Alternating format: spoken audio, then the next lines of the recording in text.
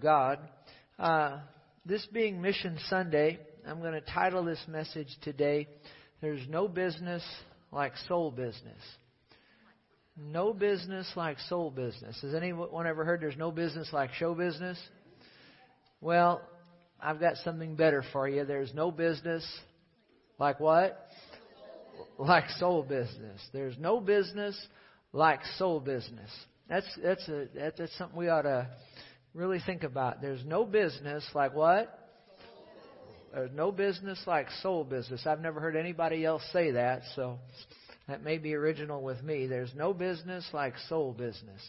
And that's the truth. You know, in Proverbs, the 11th chapter, we find the secondary motive for being soul winners. The secondary motive, you know what secondary means, don't you?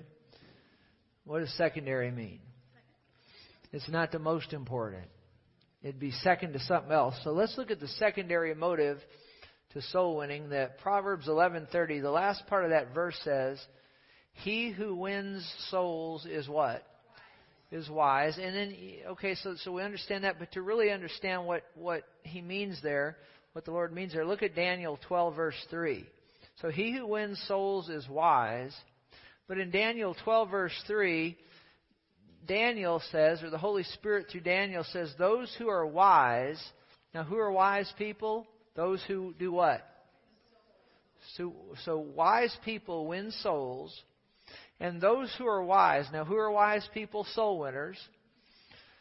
Those who are wise, or we could say it like this, the soul winners shall what? Shine like the brightness of the firmament, and those who turn many to righteousness like the stars forever and ever. So you see, the secondary motive to soul winning is the reward that we're going to receive from the Lord one day for being soul winners. And the Bible tells us here that in eternity we'll shine like the brightness of the firmament. And those who turn many to righteousness, we're going to shine like the stars forever. So that's a good deal for us eternally. And you need to think about it when you tell people about the Lord. You're really investing in your eternity. You're investing in your eternity. But that's just secondary. Secondary.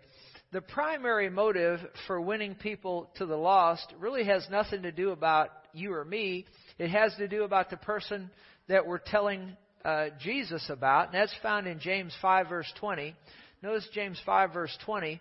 This is the primary motive for soul winning. James 5 verse 20. Let him know that he who turns a sinner from the error of his way shall save a soul from what?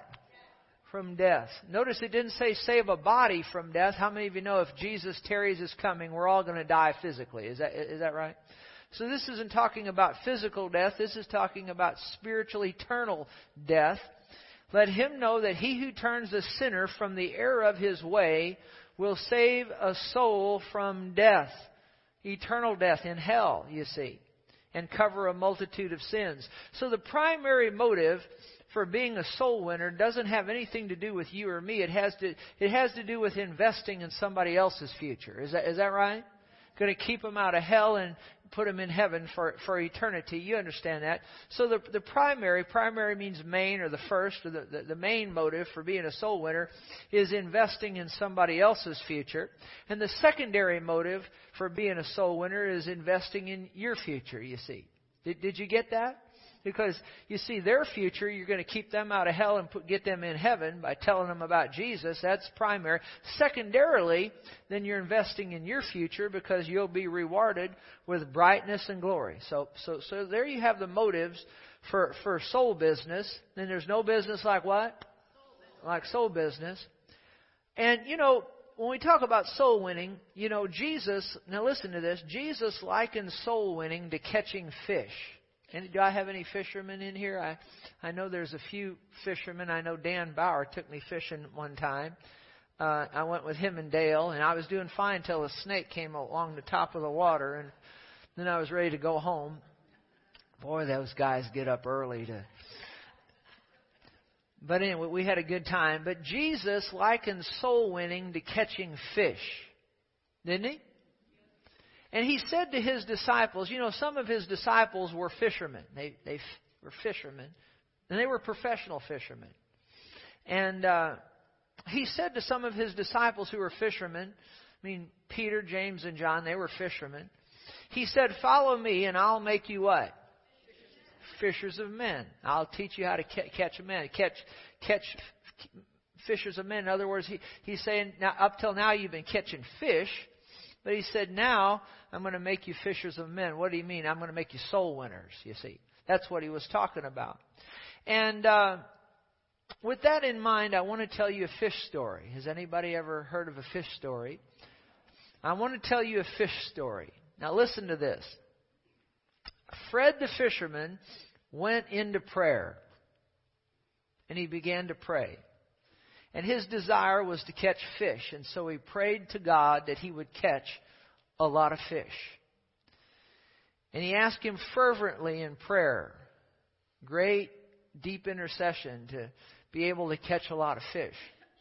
The next morning, Fred put on his fishing gear and got his fishing poles ready in his tackle box. And the worms. How many likes the worms? I never like putting worms on the hook. I always have Diane do that for me.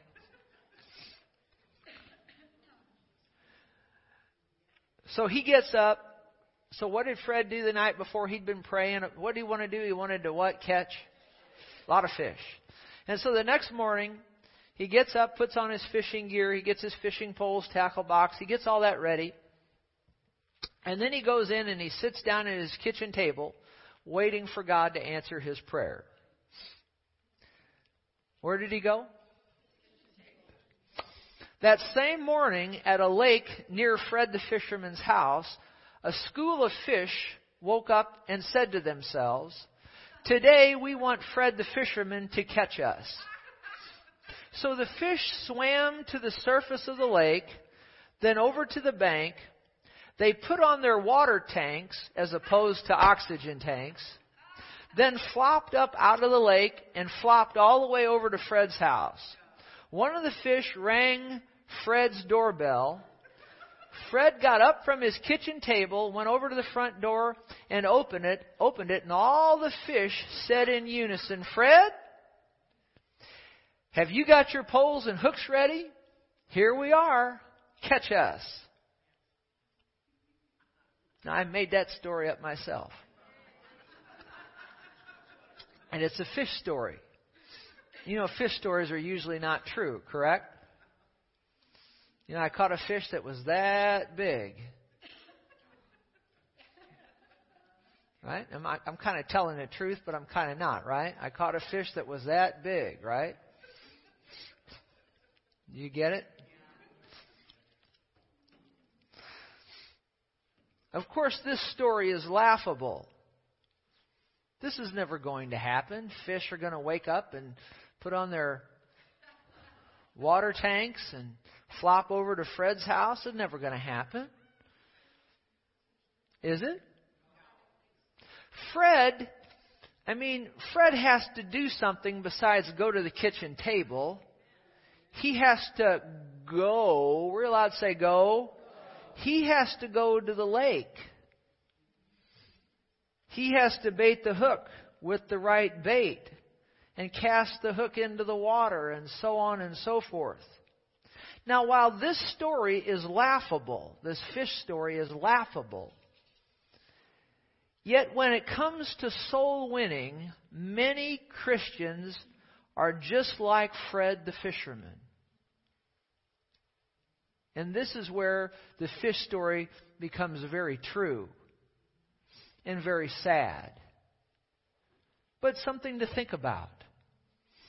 When it comes to soul winning, many Christians are like Fred the fisherman. I've been like Fred the fisherman. I don't want to be like Fred the fisherman. And Christians will do this. They'll pray that sinners will get up on Sunday morning and come to the church to get saved.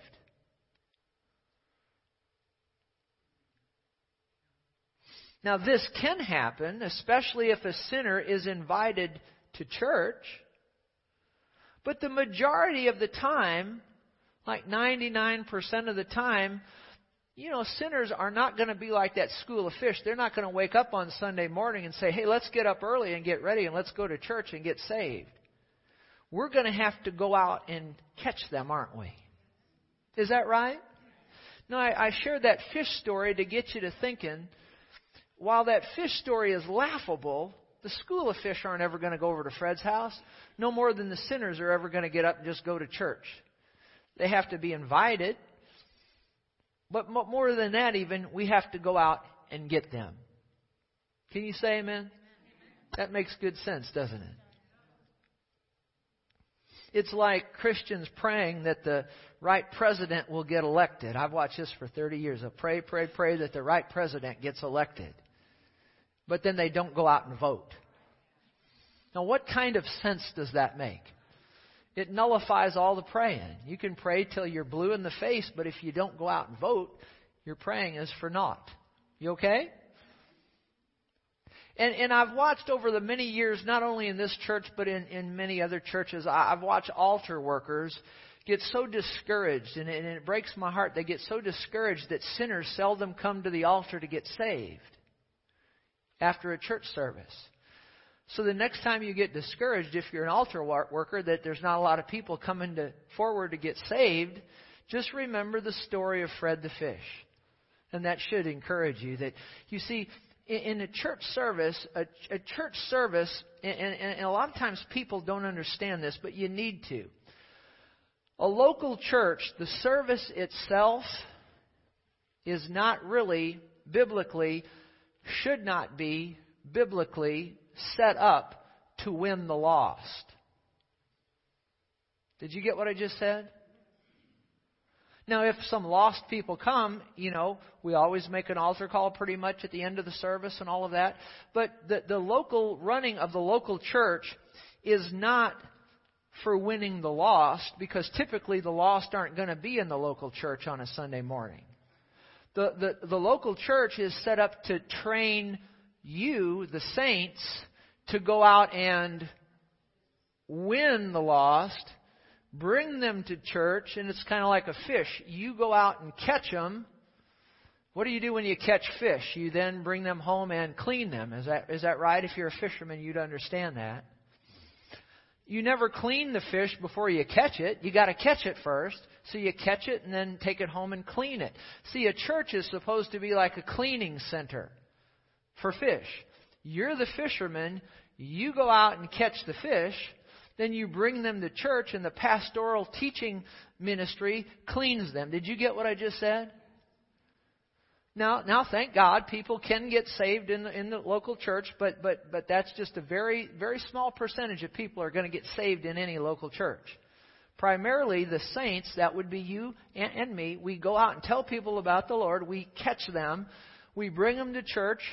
And then they come in, and then we clean them. What do you mean clean them? We teach them the Word. The Word's like water. Water cleans things. Is that correct? We teach and we train, and then those people go out and win the lost, more lost, and then they bring them. Did you see how it's supposed to work?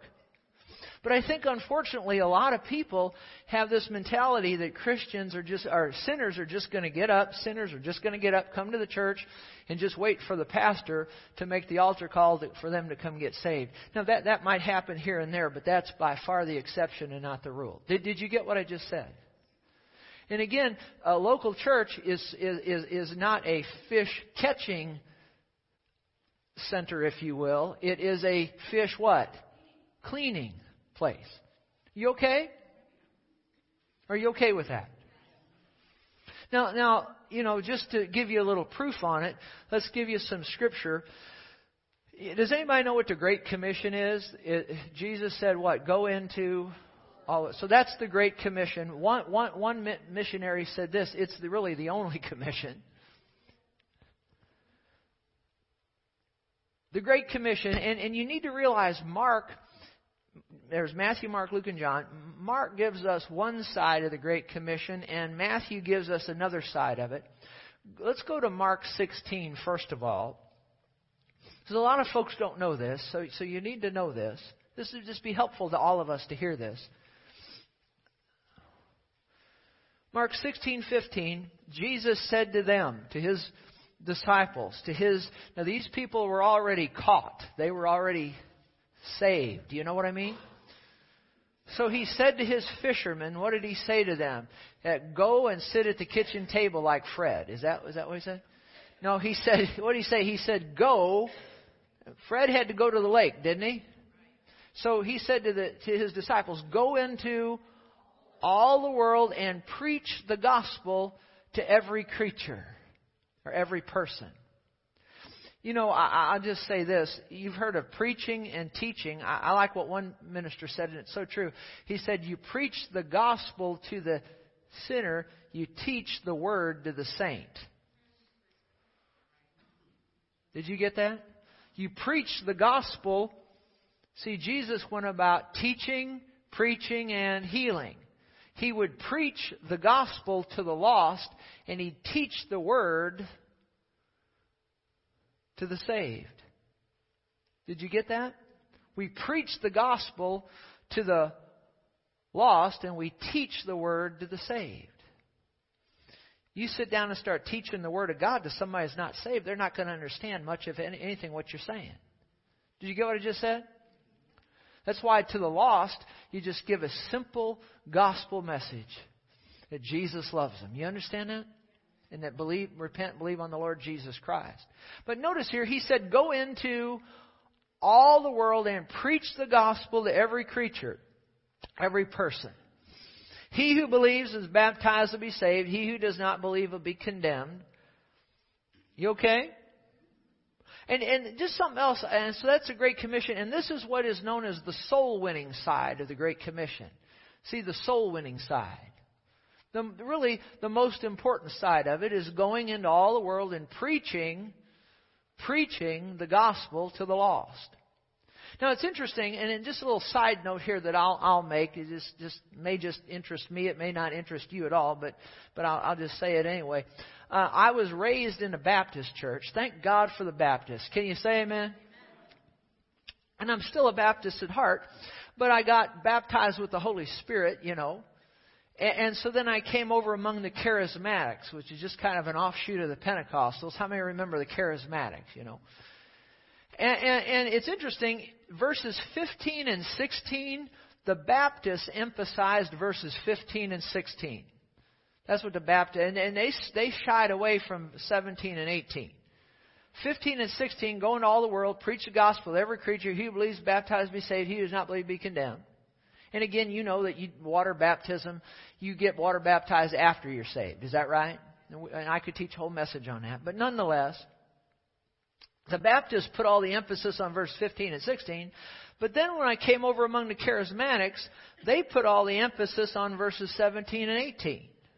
These signs will follow those who believe. In my name they'll cast out demons, speak with new tongues, take up serpents, drink anything, so on and so forth. Lay hands on the sick, they'll recover. That's where the Charismatics put their emphasis, on verses 17 and 18. I think we ought to put our emphasis on all of it. What do you say? That's why we're Baptist-costal, you see. That's what I tell people when they say, what kind of church are you? Baptist-costal. I never heard of that one, so then see, it gives me a chance to explain. But if we had to choose verses 15 or 16, verses 17 or 18, you want to take verses 15 and 16. Is that right? But God is an also God. We can also have verse 17 and 18. Is that right? It's kind of like somebody asked one time, well, if I have to choose between getting saved or getting healed, which should I choose? Well, get saved. But God's an also God. You can have both. Is that right? He's a good God. You can have both. Is that right? But you see, in Mark 16, you have the soul-winning side. That you have the fish-catching side of the Great Commission. But if you go to Matthew 28, you'll see the cleaning side. You know, the cleaning, so you got to catch the fish and then you got to clean them. Is that right? And in Matthew 28, now we got the cleaning side of the Great Commission. Notice Matthew 28. This is Matthew's account of what we just read in Mark. Jesus came and spoke to them, saying, all authority has been given to me in heaven and on earth. Go therefore and make what? See, now this is the cleaning side. And you got to put Matthew and Mark together to get the fullness of what Jesus said. Make disciples. Make disciplined ones. See, so you go and you preach the gospel to the sinner and you get them saved. And then you bring them to the local church and you make disciples of them, of all nations, baptizing them in the name of the Father, Son, and Holy Spirit. And then what's verse 20 say? What does it say? Teaching them. See, you preach the gospel to the lost and you teach the word to the saint. When you become a saint, the minute you believe on Jesus. See, this Matthew's account gives the cleaning side, the developing side, where you develop a Christian into a disciple, a new convert, teaching them to observe all things that I've commanded you, and lo, I'm with you always, even to the end of the age. Amen. So do you see that? So you go out, and we should all be soul winners. We go out and we catch the fish, go into all the world, preach the gospel, go out and catch the fish, and then we bring them to the local church for them to be taught and cleaned. Did you get that? Do you understand that? Ephesians 4:10 will give us a little bit more on this cleaning side. Notice this, Ephesians 4:10 says, He who descends, this is talking about Jesus, he who descended is also the one who ascended far above all the heavens, that He might fill all things. Now, we just read in Mark and Matthew about Jesus ascending. Right before He ascended, He gave the Great Commission. He said, essentially, go catch the fish and then clean them. You okay with that? Go catch them and then go preach the gospel to them. Go catch them and then make disciples out of them and teach them. You okay? But here in Ephesians 4, He gives us a little more. Notice in verse 11, and He gave some what? Some apostles, prophets, evangelists, pastors, and teachers.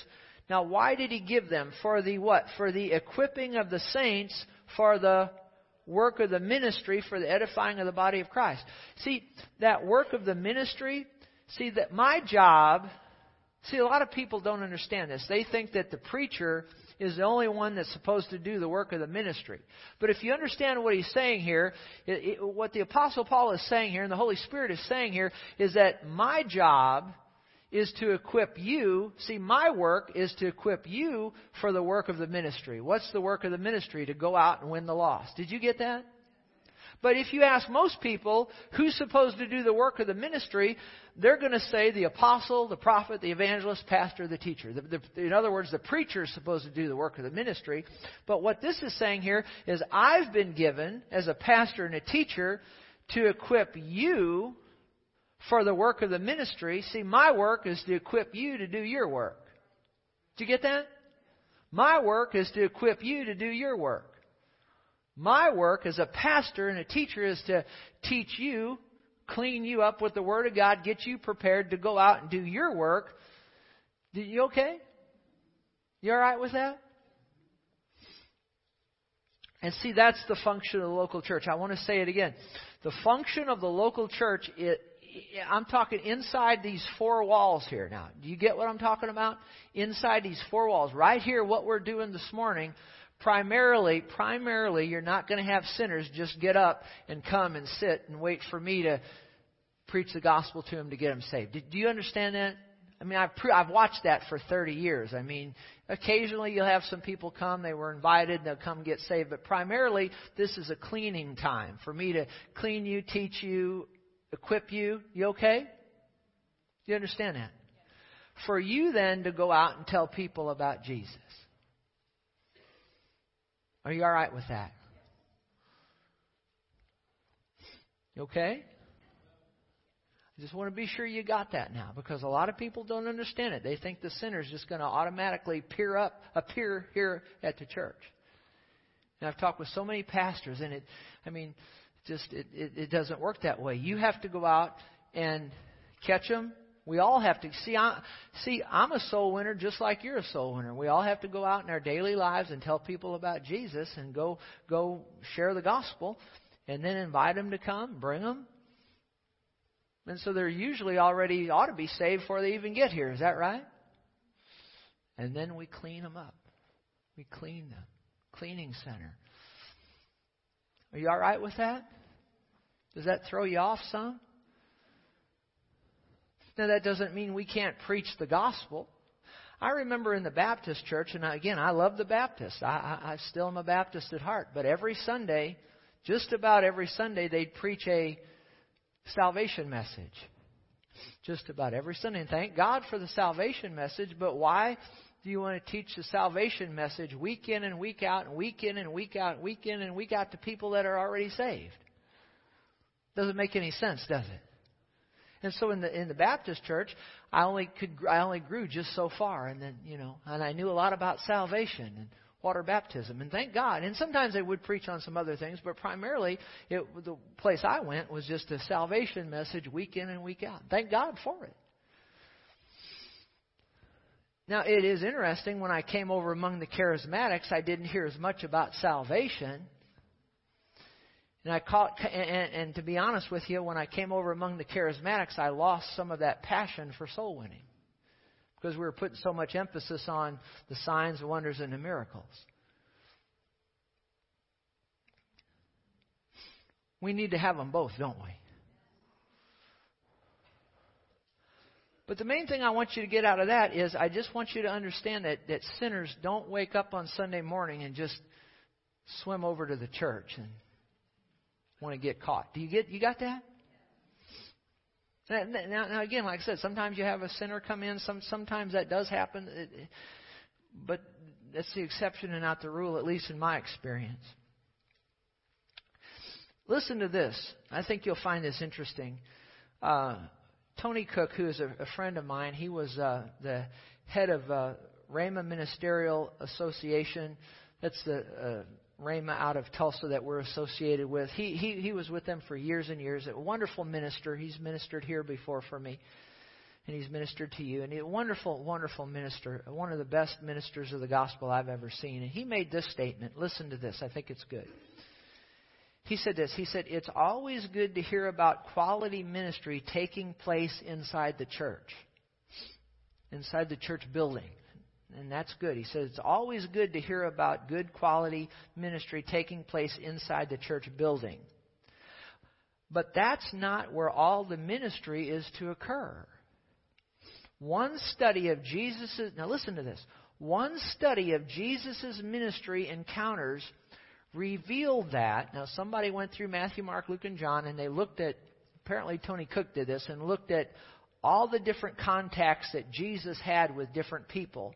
And if you add them all up, Jesus made contact with 132 people in the gospel accounts. Now, not counting the multitudes now, but just like Bartimaeus, woman with the issue of blood, Jairus, Nicodemus, the maniac of Gadara. I mean, I'm just naming a few just off the top of my head. That man that was lowered? Can you think of anybody else? I mean, rich young ruler, the lepers, right? So 132. Now listen to this. Jesus made contact with 132 people in the gospel accounts: Matthew, Mark, Luke, and John. Now listen, this is what I want you to get. 6 of those were in the temple, and 4 were in the synagogues.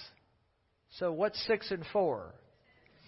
So in other words, of the 132 people that Jesus individually came in contact with and had interaction with, only 10 of them took place inside what we would call the 4 walls of the church.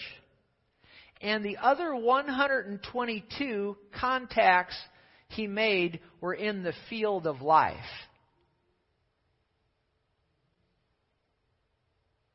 What's that saying? If Jesus would have just stayed inside the synagogues and the temples and ministered, we only have 10 instances. And thank God for those.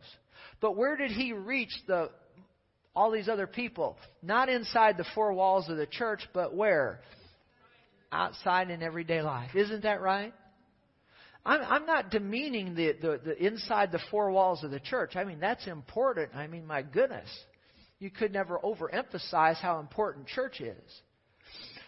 But if all we have is what happens inside these 4 walls, and we never let what's on the inside of us get onto the outside to that lost and dying world, what good is it all? You okay? Are you all right with that?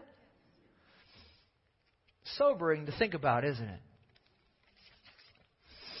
You know, when Saul got saved, and what was his name after he got saved? Paul. He started winning souls immediately. You ought to read his life sometime. He gets saved, he becomes Paul, and he went just in a short time, just a couple of few days' time, he went from being a killer of Christians to a preacher of the gospel. And when he got saved, he became a soul winner immediately. It took a few years before he entered the ministry and before God began using him to write the Bible. And it's interesting as you look at the Apostle Paul, you know, we always look at him as an apostle and a prophet and a teacher, and God used him to write 2/3 of the New Testament, and that's all good and should be respected. But he was a soul winner first. That was what, if you ask Paul, if he was here right now and said, what are you first? You know what? He wouldn't emphasize, I'm confident because I know the man. How do you know Paul? Yeah, I know him. How do you know him? I've spent time in what he wrote. I've never met him personally, but I know Jesus. You know Jesus? Well, yeah. How do I know? From the Word of God. You better know him or you're not going to go to heaven. Is that right? But I know Paul, and I know him from reading his letters. And he wouldn't put... Now he did write different times, and he defended his apostleship and all of that. He did that because he needed to, because people were questioning him. But the one thing he put above apostle, prophet, teacher, all of that, was that he was a soul winner. Real I'd say soul winner. We're a soul winner first before we're anything else. People sometimes ask me, what are you? What are you, pastor? Are you a pastor? Well, you know what? I'm not so concerned about those other titles. One title that I do covet is soul winner. Did you hear me? Soul winner. I'm a pastor and a teacher, but we want to be soul winners first. Is that right? And Paul would emphasize his soul winning. You know, he won souls everywhere he went. Everywhere he went.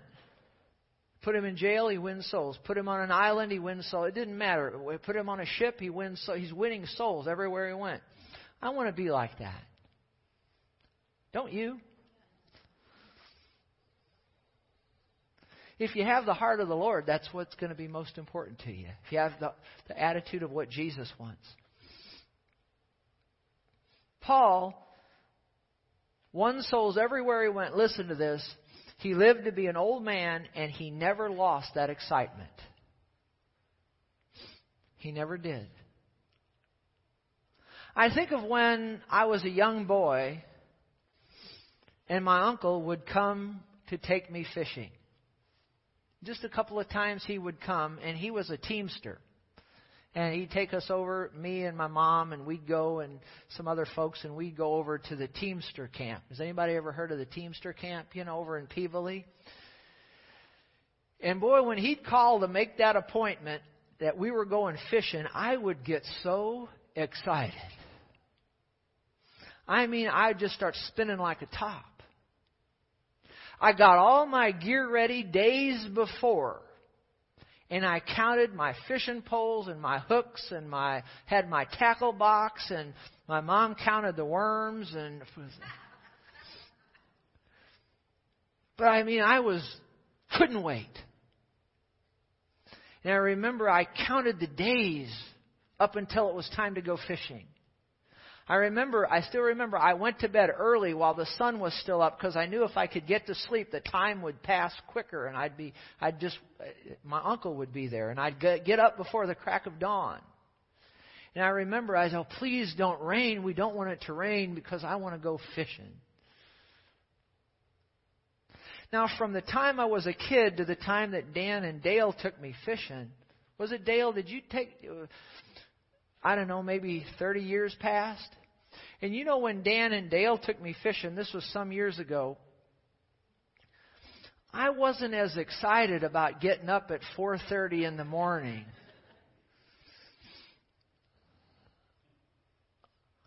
I lost some of my excitement. Now, I love those guys, and I loved going fishing, and I was doing good until what happened? Until that snake came along the top of the water. And Dan said, don't worry about that, Terry. And I said, what you talking about? Get me out of here. But you know what? I had lost some of my excitement for fishing over a 30-year span. It wasn't like when I was a kid. When I was a kid, my uncle was coming. I couldn't wait. 30 years came and went, and it was nice, but when the alarm went off at 4:30 and I wanted to shoot the alarm clock, I said, I must be crazy getting up at this hour. What happened? I lost some of my excitement for fishing. I love those guys. I love going with them, but we need to do it a little later. And they said, well, the fish aren't biting, and, the sun... Well, anyway. You get what I'm trying to say? I lost some of my what? Enthusiasm for fishing. In the same way, we can lose our enthusiasm for winning souls. And by the way, I think about if I can get that excited about catching a fish when I was a kid, how much more excited should we be about saving somebody from an eternal hell? If we can get that excited about, deer season, shooting a deer, or winning a golf tournament, or winning a Super Bowl, shouldn't we get at least as excited over saving somebody from an eternity in hell? But just as my excitement for fishing kind of waned over the years, my excitement for soul winning kind of waned a little bit also. I remember when I was in high school, I was a soul winner. I told people about Jesus everywhere I went. And they ridiculed me and they made fun of me, but I didn't care. I told people about Jesus every place I went in that school. It was Jesus, Jesus, Jesus. I loved the Lord. I still love Him just as much, but I just couldn't tell people enough about Jesus. And the ridicule didn't bother me too much. I guess it did a little bit. Nobody likes to be ridiculed. But I remember I remained a fervent soul winner. Now I want you to listen carefully to this. I remained a fervent soul winner until I got hooked up with a wrong church. You mean you were a fervent soul winner until you went to church? Yes, until I went to the wrong church.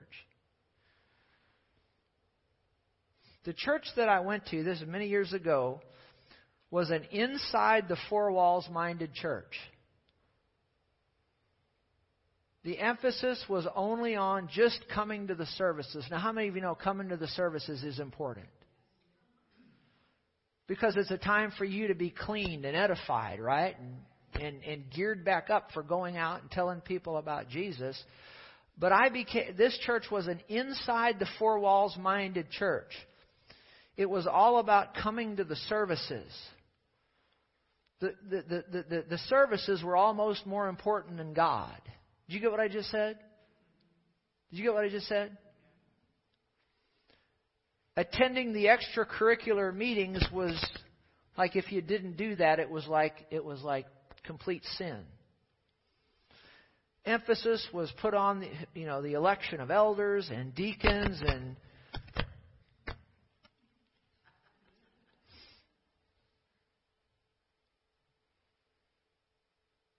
the emphasis was put on the fundraisers that had to be done so that the pastor's Bless Me fund was always full so that he could go to this meeting and that meeting, or that he'd always have a birthday present. It was a soap opera atmosphere. And then the quote-unquote Holy Ghost meetings came along. How many of you know I love the Holy Ghost? And I love the moving of the Holy Ghost. But I was standing there watching that one day, and you had Christians. They were rolling on the floor and laughing and going on, acting like a bunch of hilarious hyenas. And so you had all these Christians there acting like fools and nuts. How many of you know the Holy Ghost is not a fool and a nut? sometimes react in such a way that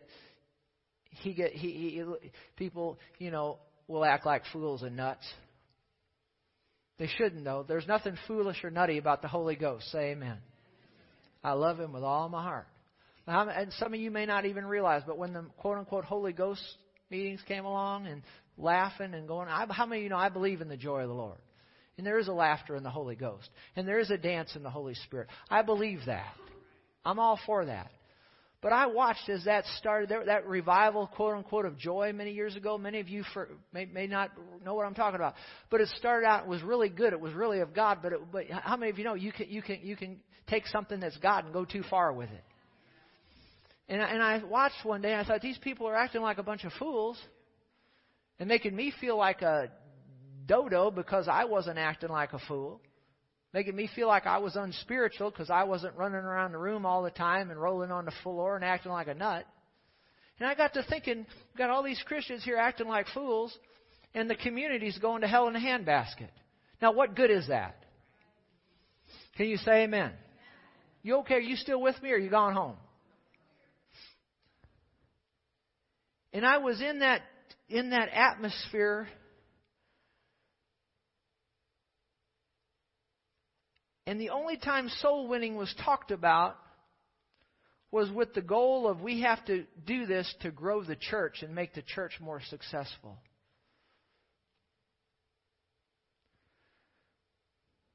I know this, that if Christians are doing what they're supposed to be doing by going out and telling people about the Lord, the church will grow.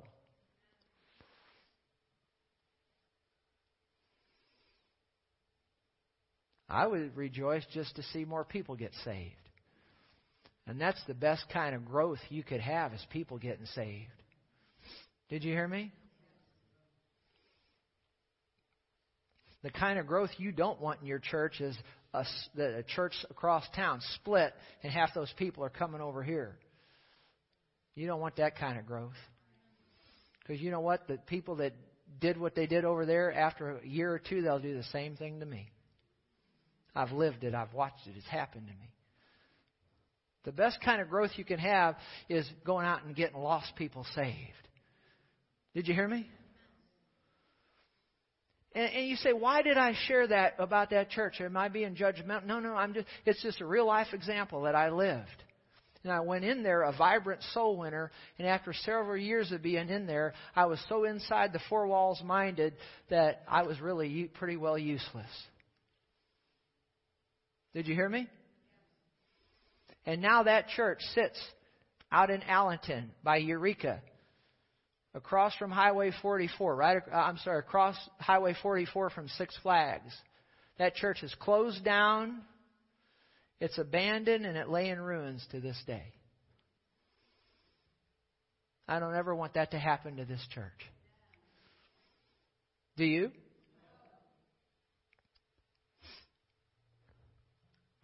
And it didn't have to be that way, but that's what happens when you're inside the four walls minded.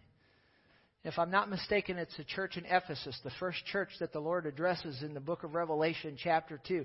He said, you've lost your first love. He said, repent or else I will remove your candlestick. In other words, in everyday language, turn it around, repent, or I'm going to close your church down. 100 years came and went, approximately, and the Lord shut that church down. Something, isn't it? That's one reason we put so much emphasis on these tracts.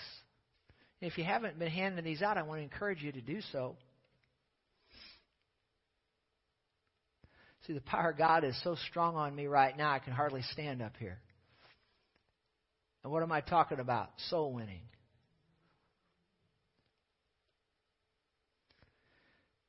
Christianity, see, this is not a put down message. This is a wake us all up message. You understand that? See, if you leave here feeling beat down today, you misunderstood everything I've said. I'm just trying to encourage us all, including me. I need to do a better job. I would pray, God, that I'd get that zeal back. And I'd pray, God, that you'd have the same zeal that I had when I was in high school. Christianity, listen to me, and church attendance must, realize, say must be more than a time of singing. And thank God for the singing and the worship. You could never say too much about that. That's wonderful. Church attendance must be more than just hearing the Word. Thank God you could never hear the Word too much, but if you don't ever put it into practice, what good is it? Huh? If all you know is the meaning of a bunch of Greek words and why Paul wrote the book of Philippians and why he wrote the book, if that's all you got nothing if you're not going and sharing it with somebody. Am I right? And church must be more than just socializing. And thank God for socializing and fellowship. I believe in that. Did you know that some Christians, I'm talking over doing this for years before I ever started this church, and even into the present hour, and I don't know about now, but I know there was a time where the biggest decision Christians made was, where are we going to go for lunch on Sunday after the service? How many of you know that we ought to be, there's nothing wrong with going out for lunch. Say amen. I think it's great. But that shouldn't be the main thing we think about all week. Is that right? There's nothing wrong with that, but the main thing we should be thinking about is how can we be more effective of a soul winner? Is that right? And that's why we have these tracts for you. I don't want this church to wind up like that church out in Allenton. I don't want us to be so inside the four walls minded that we're no good out in the everyday world in which we live. Let's be like Jesus. He touched more people in His everyday life being outside of the synagogue than He ever did inside the synagogue. And thank God for what He did inside. Listen, do you think I'm demeaning the inside the four walls? I'm not. Very important. But it should be to clean you so that, you know what I mean, clean you up, edify you, so you can go out and be fishermen, fishers of men. Is that right? Just think about this and I'll close. I went a little long, but I want you to get this and I'll close. These are just some things I did. Me and Diane did this last week. There was a waitress when we went out to eat the other day. We went to a pizza place because she made me go. And we gave an excellent tip and a tract, and it blessed the waitress's socks off.